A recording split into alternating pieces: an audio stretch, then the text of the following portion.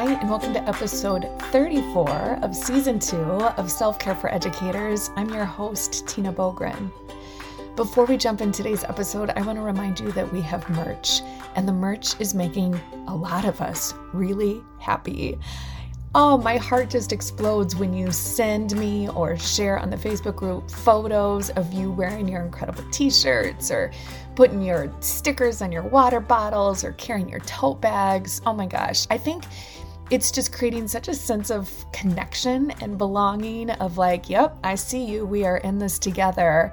And it's just kind of like a tangible display of this group, like just the incredible connections, positivity, support that we have built together. I mean, this community continues to blow me away on a daily basis, and I'm just so stinking grateful for you. And so I just love seeing us just kind of taking pride in this squad by kind of sporting our own merchandise. Oh my God, it makes me so happy. And I love that a portion of the proceeds go to creating real change in classrooms using DonorsChoose.com. So it's beyond just a sticker, right? There's a bigger purpose here, and I love it. So remember that we've got posted everywhere our link that you can go straight to the site to check it out. It's through TeePublic, and you're going to find that bit.ly site. We're going to post it in the show notes, so go get yourself a treat. Now to today's episode.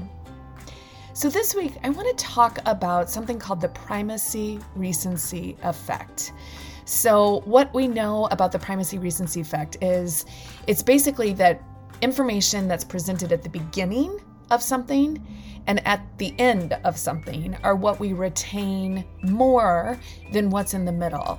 So primacy being the beginning, recency being the end. So we tend to remember the beginning and the end of things. We think about this often in classrooms, right? This is why we talk about chunking, because we want to create kind of just these mini lessons so that students get multiple opportunities for that primacy recency within one class period. We also think about primacy recency in terms of, oftentimes I think of it like watching a movie. I'll remember how a movie starts, remember how it ends, and the middle is a little blurry. Same thing with a book, right? Well, I've been thinking a lot about the idea of primacy recency in terms of the school year, particularly this school year. When we think about, as we are getting closer to the end of the school year, this is the legacy we're leaving. We talked about this last year too, the importance of legacy any year, but in particular in these what we will forever classify as these COVID years. And when students look back on this year, when we look back on this year, most likely we're going to remember the start of the school year, especially this school year, because remember, it was nuts. We thought things were going to start out kind of normal, and then everything fell apart right at the start of the school year. So I have no doubt you will remember, you have locked in the kind of, really difficult start of the school year.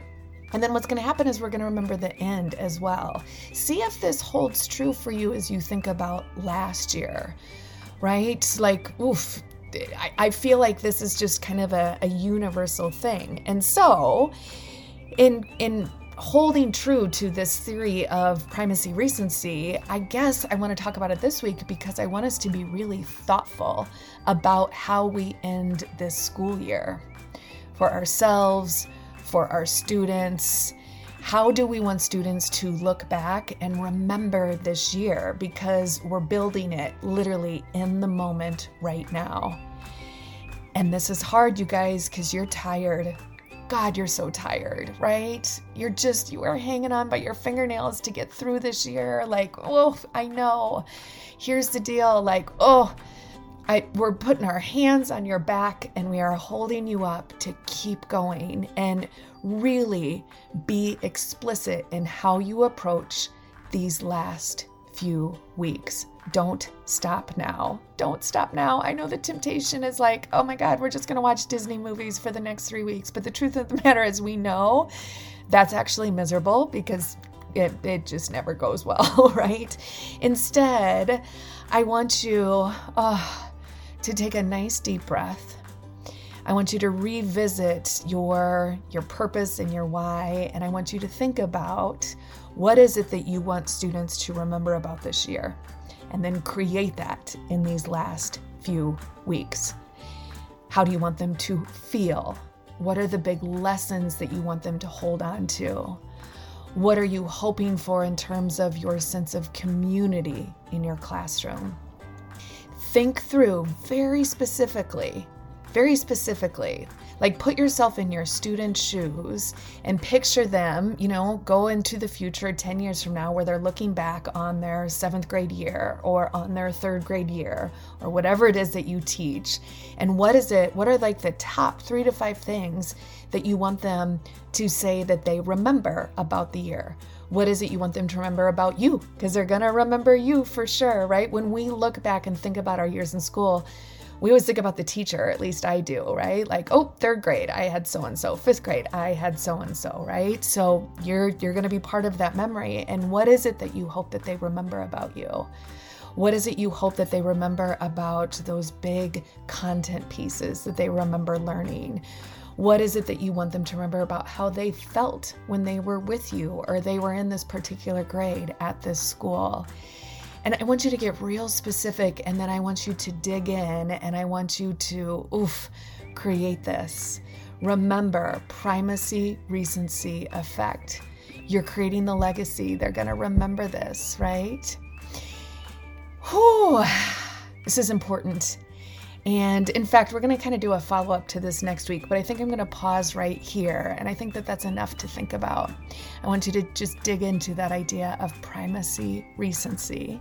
Primacy, the start of the school year, you created a legacy there and you did a bang up job of doing that. So proud of you. You're still here. You're still in it. Now, let's think about, the end.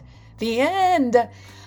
What is it that you want students to hold on to and remember and think about and reflect upon how we're going to end this school year? Gosh, you are such a badass squad. You're going to do amazing things. You were going to anyway, and now, boom, this is like that extra nudge. Get after it. So stinking proud of you. As always, a huge thank you to Brooke for making this happen. Thank you, Solution Trio and Marzano Resources, for all the support, for all of us, all of the educators doing this work. And to you, my badass self-care squad, have an amazing week. Treat yourselves to some new merch that'll give you the little nudge as we move into these final weeks of the school year. I'm so stinking proud of you. Have an amazing